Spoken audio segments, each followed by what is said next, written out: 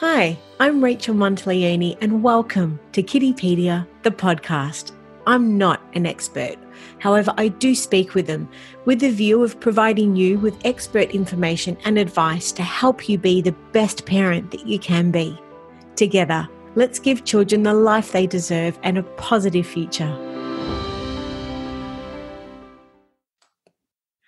Hello and welcome. Well, as we all know, a well-balanced meal contains a combination of vegetables, protein, and veggies. And when trying to encourage and support children who are fussy eaters, you can be lucky enough for them to eat just one of those alone, and that could be on a good day.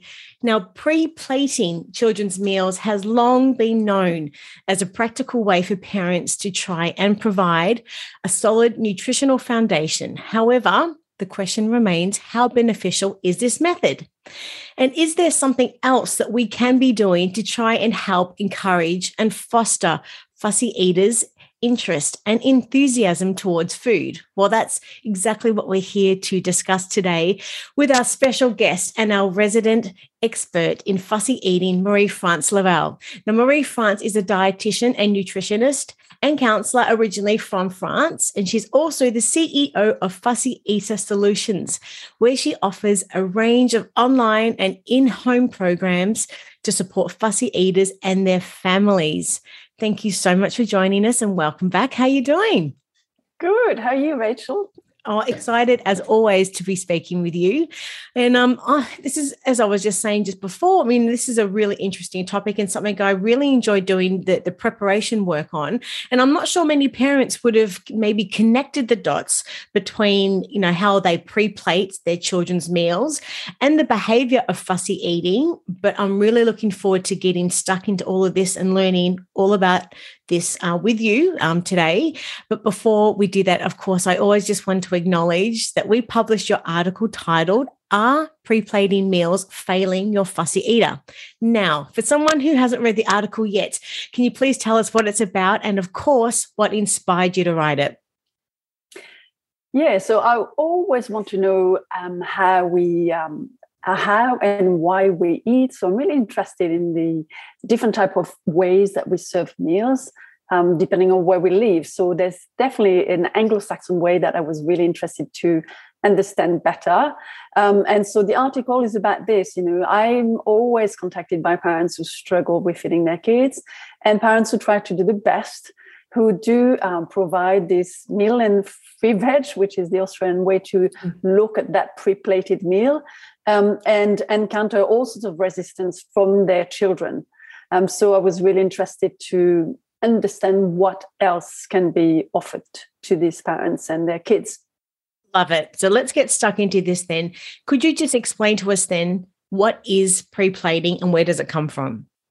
Yeah, so it's a very interesting topic for anthropologists and sociologists to look at. So the article was based on the work of Claude Fischler, who is a French sociologist, and who compares usually America and France and the way that food is served. And not only that, also the way that meal times are structured. And so he says, we have been looking purely at serving food from a nutrition angle. So I called it the nutrition obsession on the plate. So yes, we say, okay, these are the foods that we need to be healthy. And so therefore we are going to put them on the plate. And that's a very Anglo-Saxon approach that probably started in England and the US. And the US has applied this for many, many years. He says, it's been 100 years of plating food with a bit of a nutrition knowledge in the back of our minds. Certainly dietetics has dictated how we eat. And in France and most of the countries in Europe, it's been very different. We have had a tradition that goes back to Louis XIV of putting the food in the middle of the table and having people help themselves. So based on that, there's not a lot of attention as to what people may be consuming. In fact, based on, and I talk a lot about conviviality, but based on having people gathered around the table, having a moment that is pleasant and convivial. You would not know at the end of the meal who has eaten what, because you wouldn't really be able to see what they served themselves. Yes. The English plate is very different to that. At the end of the meal, you are going to see what's left on the plate, for sure. I understand. So let me get this right. So would it be right to say that pre-plating here in Australia, we know this as our meat and 3 veg? So basically that we would set the plate for our guests, for our children, for our family, and we have to eat what's on the plate in order to be healthy. And then when we do pre-plate that, as you've mentioned before, that we seek to provide specific nutrients, like we said, the meat and 3 veg. So on our plate, so we have that sense of understanding what nutrition we're sort of having within that meal. Would that be the best way for us to understand that in the here and now? It is exactly that. It's based on the same tradition and the same pressure, if you like, that is put upon us through our understanding of healthy eating. And so it may vary from one family to the next, but it's definitely based on what is a healthy, nutritious meal. But I mean, that in itself, the pre-plating seems so practical. So realistically, what's sort of wrong with that then? Yeah, so I agree. It is practical, and it seems to relieve us of our questioning as to whether we've done the job for our kids. So absolutely, it's practical, and a lot of time we'll serve our kids, and we don't really have the time to sit with them. So it's a very different system to the serving the meals, the family style serving, which is from the middle of the table, which I describe a bit more in the article. So it is problematic. And let me give you a few examples, because it's always interesting to me how, parents struggle with kids who, for example, will not sit down at mealtime. And these kids will come around the table, they will assess what's on their plate, and then they will go into overdrive, often based on their anxious feelings about what it is that is on the plate that they have to eat, because they can see what's on the plate and they get the anxiety because they know that there is an expectation because the parent has done their job with regards to nutrition. So everybody gets anxious. The parents get anxious because they know that the peas, for example, are not going to be eaten. And the child gets anxious because he can see the peas on the plate waiting for him. So that's a big problem with even just getting kids to come to the table, even getting them to come to sit down, especially those anxious children. I want to give you an example that's a bit more, it's still based on the peas and carrots. One of the family I worked with recently, they told me, we don't understand. We're doing our job of exposure.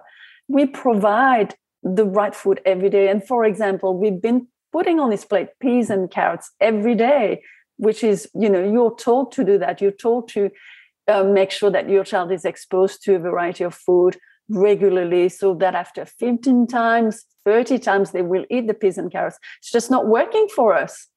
But another way to look at this is that, this child has been having this reaction every time he sees peas and carrots. He's become really anxious about peas and carrots, and they come back every day.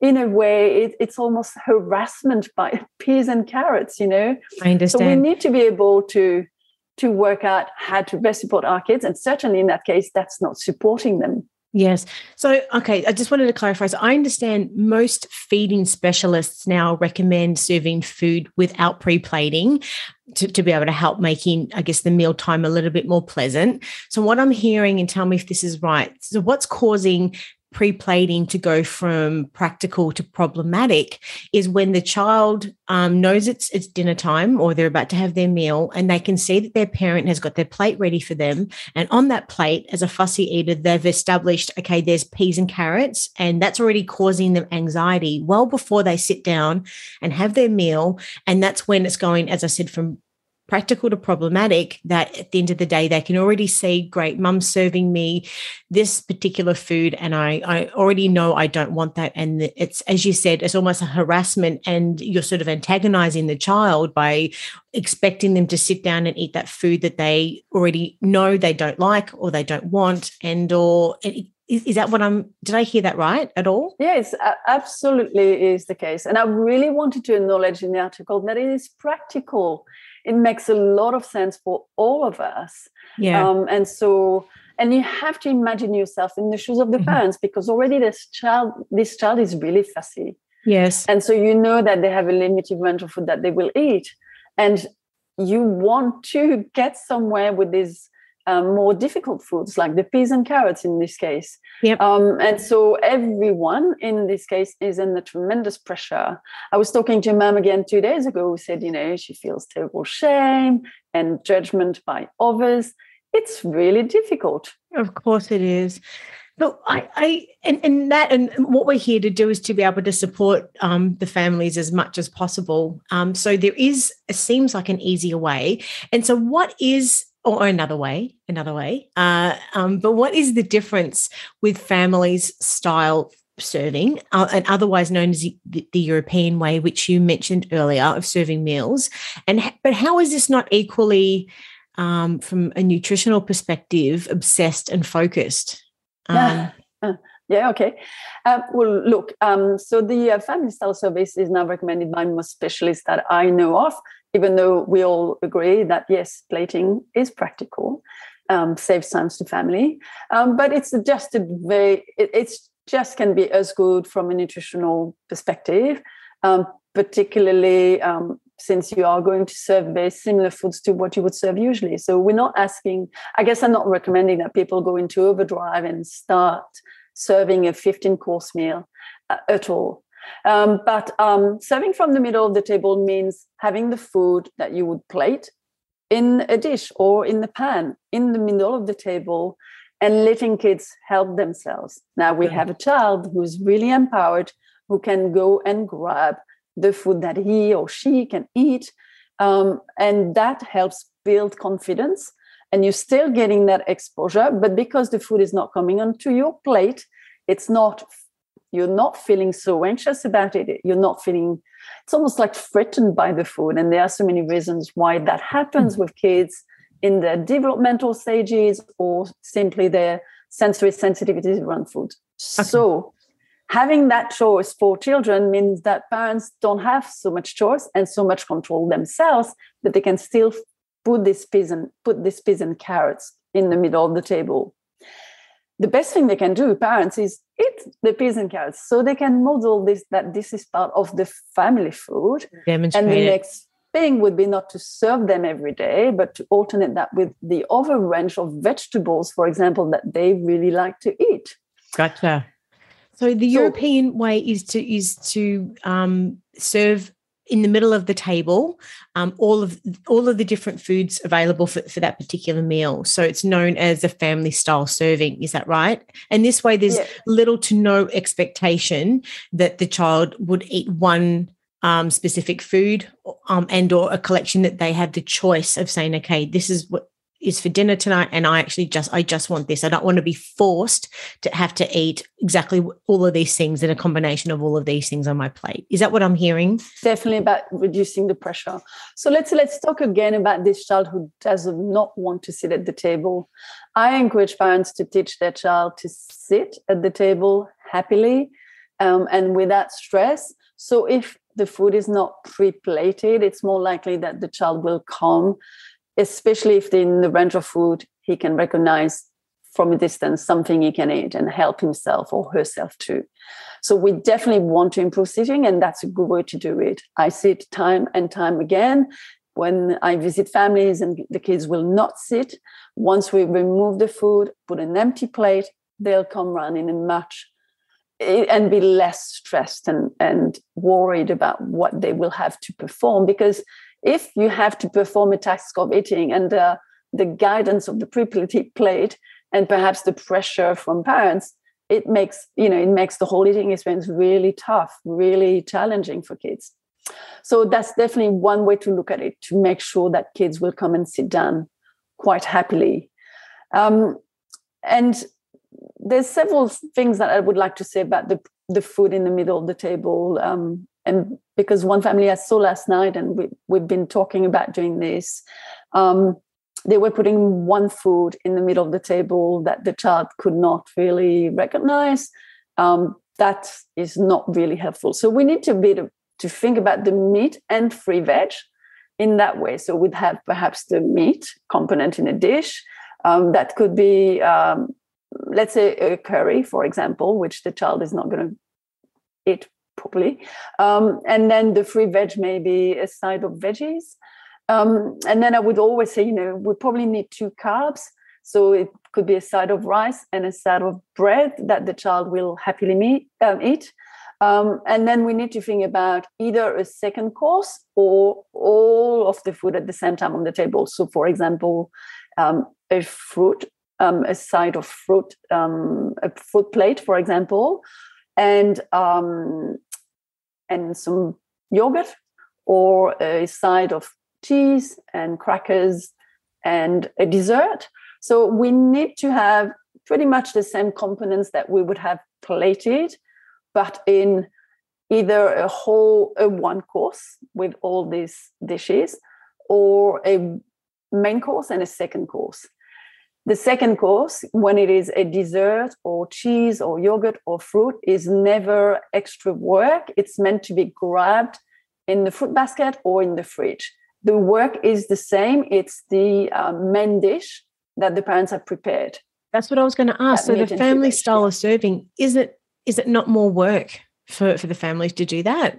No, actually, it is not. And you'll find that you waste less food, because you can really, if kids are going to be helping themselves to what they can eat, then they'll have the opportunity to eat better with their, let's say, their dessert or their fruit and their yogurt. So to eat to satisfaction, because we want to get to satisfaction at meal times, rather than a very reasoned kind of way to look at the food, which is very, about our understanding, or trying to get the right food in, or trying to get the right quantities in. We're trusting the child.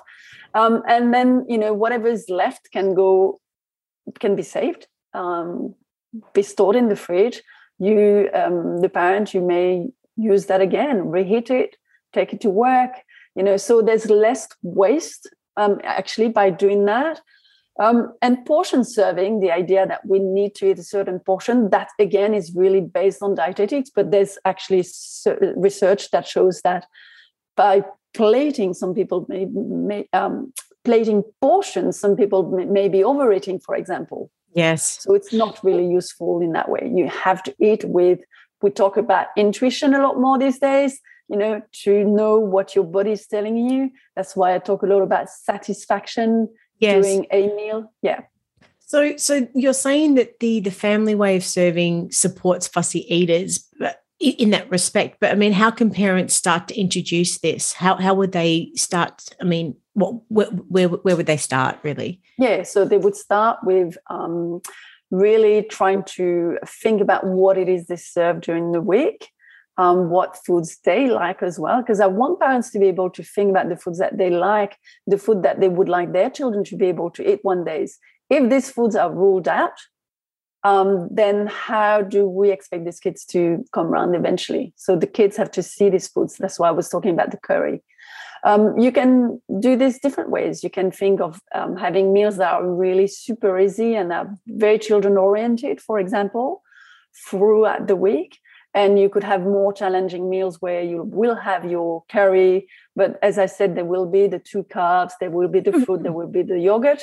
So we're looking always about 4 or 5 food groups at any given meal, so that the kids can eat to their heart content. We want to have some satisfaction.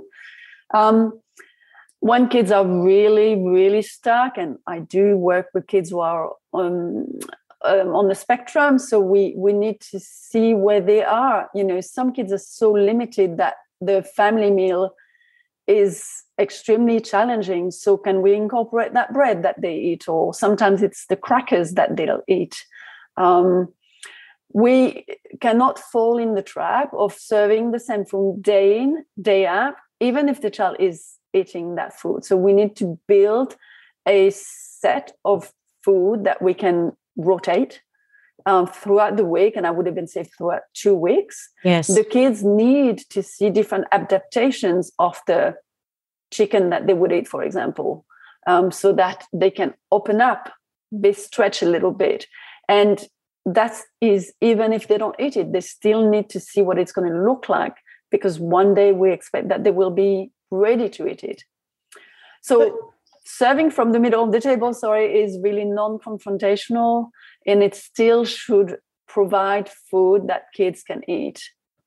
And so would you suggest that parents should start by sitting the children down and giving the child an empty plate? Because I understand from about the age of 2, many children can start helping themselves with food, and the parent can support them once they're seated to be able to put the food onto their plate. And it seems like that this really leaves a lot of room for the children to be able to eat intuitively. Would you say that at all? Absolutely. And I would say I have visited many childcare centers where kids are plating for themselves. So I've seen that from the age of 2, not a problem. It's feasible. They make a bit of a mess, but it's actually lovely to watch.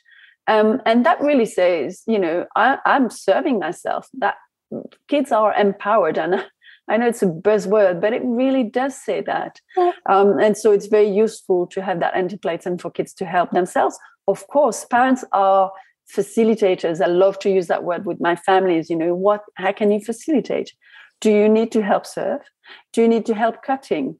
Do you need to charge the spoon or the fork for a very young child who's really struggling, who has been struggling with eating, so that they can be very independent? The more independent, the better. I start working with families whose kids are fed watching TV, for example, or a screen. And so down the line, can we get to a child who's happy to sit down and is feeding himself or herself? That's progress. I think that happy is the most important word. And I've heard that so many times with what you've been saying today, because this is sort of taking away the anxiety. This is taking away the stress and replacing that with a sense of control and happiness. And physiologically, our brain, our minds and our stomachs are connected. We know that as adults and throughout our lives, if we've been stressed, of course, the first thing that we do, we don't eat, because our mind and our stomach are connected. Now, on the flip side of that, if a child is seated and they feel empowered and they feel happy and they feel a little bit more in control, and as you mentioned before, some fussy eaters can feel harassed if they are seated and their meal is pre-plated for them. On the flip side of that, if they can sit and see that their plate is empty and they have the power of choice, naturally their stomach and their mind are going to be connected and relaxed, and they're more likely to eat more food and be more open. Would you say, or am I just rambling? Not only I would say that, but I see it. And I also see parents who just finally find that they can relax. Yes. Because when, I guess you need to be guided and supported, you as the parent. And it's difficult to really manage food and manage meals, and you're busy and you're running around. So it's just a new way to look at it. But it requires you to agree to give some power away to your child. And that's a big deal initially. But you'll understand very quickly when you have a really fussy eater that you cannot control what they eat. You cannot force them. You cannot get them to eat something that they do not want to eat. I see babies who will clamp their little mouths. So yes, the sooner you give some power, the better. And I wanted to ask also, how does pre-plating equally influence obesity and a really unhealthy relationship with food that develops in childhood and can really last an entire lifetime? I think that was based on the work by Claude Fischler, who said, we've had 100 years and more of dietetics-based pre-plating in the US, yet the US is one of the world leaders in obesity. So how does that equate? That's his conclusion. And so a lot of his work is based also on saying, so we're obsessed with nutrition and with plate, but then we don't have structure, and which is something I always say too, we don't. So the Americans, for instance, if you look at the way they eat, and it's so interesting, I'm going to use my finger so people who watch the video will see my finger go like this. But if you look at the times that people eat in France, you will see above 50-60% of the population is having lunch at the same time. So the country stops, it comes to a halt, everybody's having lunch. And then dinner is the same peak. Everybody is having dinner at the same time. And then if you look at what's happening in the US, it's like this. So people are eating at all times. There's no structure. So you're not listening to your appetite. You're not listening to your intuition when it comes to food. You just basically eat at all times. So we have on the one hand the obsession with nutrition and complete disorganization. It's really the cartwheel and the horse. Which one do you put first? But if you don't have the structure, you definitely are losing the battle here, because you can never learn to listen to your appetite. That's also what I teach my family, is that we need to have the structure. We need to have some better sitting down, happy kids at the table, so that things can come together, so that serving, family style serving can come and deliver when kids are ready. It seems like, the pre-plating is like eating almost becomes like a duty and a job. And we all know there's nothing worse than being forced to do something that we don't want to do. And it's that whole, I guess the script, of saying to children, don't leave the table until you finished your plate. Now, I've seen those television commercials with that Noom, and I find that really interesting, where they aim to create that long-term results through habits and behavior change by working with psychology, which I think is very interesting. I'm not sure if they're a US-based company on the back of what you've just been saying, but understanding the behaviors that we have, of course, are conditioned in our childhood. But it's one of the television commercials where the guy mentions he's part of the Clean the Plate Club and suggests that he would, he'd be likely to work with Noom to be able to break that cycle from his childhood and those habits that have been deeply ingrained in him since he was a child. But as parents and carers, we really have such a strong influence on our children's relationship with food and that conditioning, don't you think? It's our job as parents and carers to ensure that what we're conditioning their mind is, and from a young age, is so critically important, don't you think? Yeah, and when I talked about this mom who said that she was ashamed, that she was feeling judged, she felt like she was failing a child when it comes to nutrition. It's a huge pressure. And so we are formatted here in our country to really deliver when it comes to nutrition and our children. But I think it's an important piece. I'm happy I actually finally wrote it, because it doesn't deliver in the case of really extremely fussy eating children, for starters. And also I wanted to show that there are different alternatives, and they're not based on nutrition or on our nutritional obsession. They're based on bringing relaxed kids to the table who can then go on and eat a variety of foods in their own time. I actually put this reel on my Instagram about 2 or 3 days ago about because this family that I've been working with said, okay, we've done the 2 courses and we've started to work with to serve vegetables first in our courses and our meals. And that's really worked very well with our kids. So I was thinking about that and I had this laugh and I thought, you know what, this is really how I grew up. Because in France, we understood as kids the structure of the meals. My reel on my Instagram is based on that, what we were served as kids. And I think, oh my God, these starters are so 70s, like the grated carrots, like the macédoine de légumes, which is vegetables in mayonnaise. We were served melon with prosciutto around it. And so I've put the whole list of tomato salad. I remember my grandmother would always, first course would be tomato salad. And I probably didn't eat this for years, but I understood the structure of the meal. I knew that second course, I would be definitely be able to feed myself. I knew that there was bread on the table. We ate a hell of a lot of bread in France, and canteens still have a hell of a lot of bread on demand on the table during the meals. So kids work it out. They work how to feed themselves from what's on offer. And yes, you grow up and you find that tomato salad as a starter is delicious. Yeah. But it took you a while to get there. Yeah. All of this is really, it's fascinating and gives us a really good reason to understand how and why and the conditions and I guess the stories that we're telling children and what habits that I guess will eventuate from them. But I just wanted to just revisit one more thing that you mentioned. You always recommend the inclusion of a second course, as you said, such as bread, crackers, cheese, or yogurt, fruit, or dessert at the end. So I just wanted to clarify why this is, and if and what I heard from my understanding is that you find that it supports children to learn how to eat better at meal times, and when children feel satisfied at the end of the meal, I guess they can learn that mealtime and sitting down in that manner where they sort of have that European style way in family feeding, that they can actually feel good and build, I guess, that confidence and have just that empowerment to be able to approach any challenging food as well. Is that what you're saying? Is that what you said? Did I hear that right? Yeah, and look, I like to think about all of us today, if we can reflect on this. When you're really hungry and you sit down and have food, you feel better.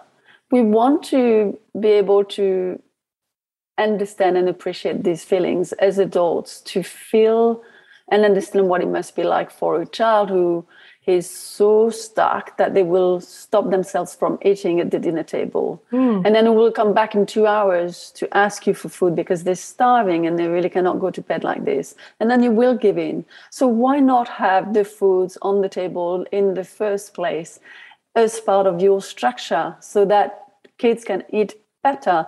I'm not a sweet tooth. I didn't do a lot of dessert in my home. My daughter is actually a sweet tooth herself, and I've let her explore this ever since she was little because I could see that it was part of her genetic makeup somehow. So I'm not a sweet tooth at all. You cannot really tempt me with a piece of cake, but you can tempt me with savory stuff, no problem.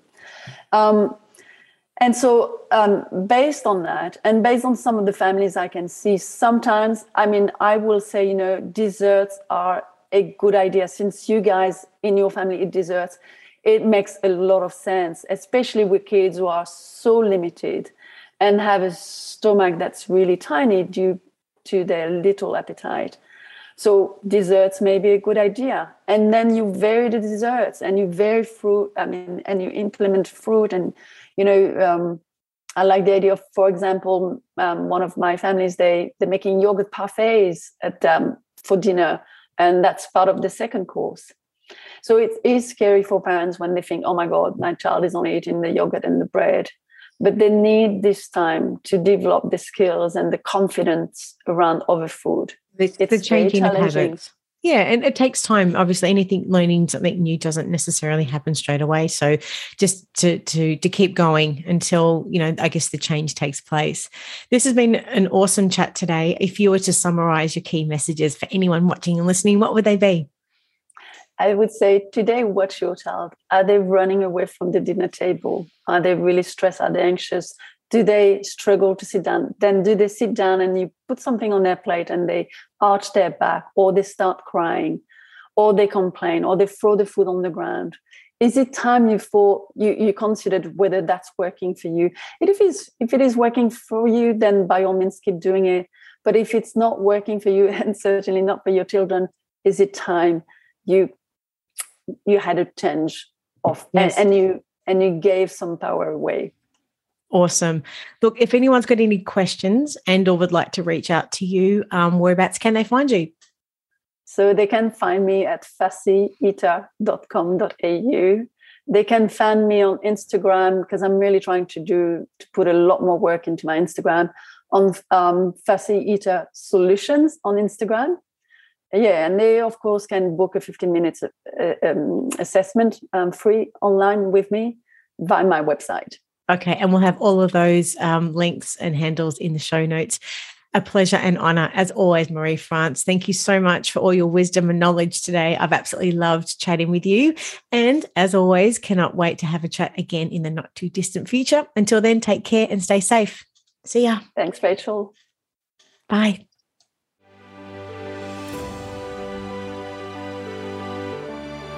I'm Rachel Monteleone, and you've been listening to Kiddipedia, the podcast. You can have full access to Kiddipedia by visiting our website at kiddipedia.com.au or following us on Facebook, Instagram, Twitter, and YouTube.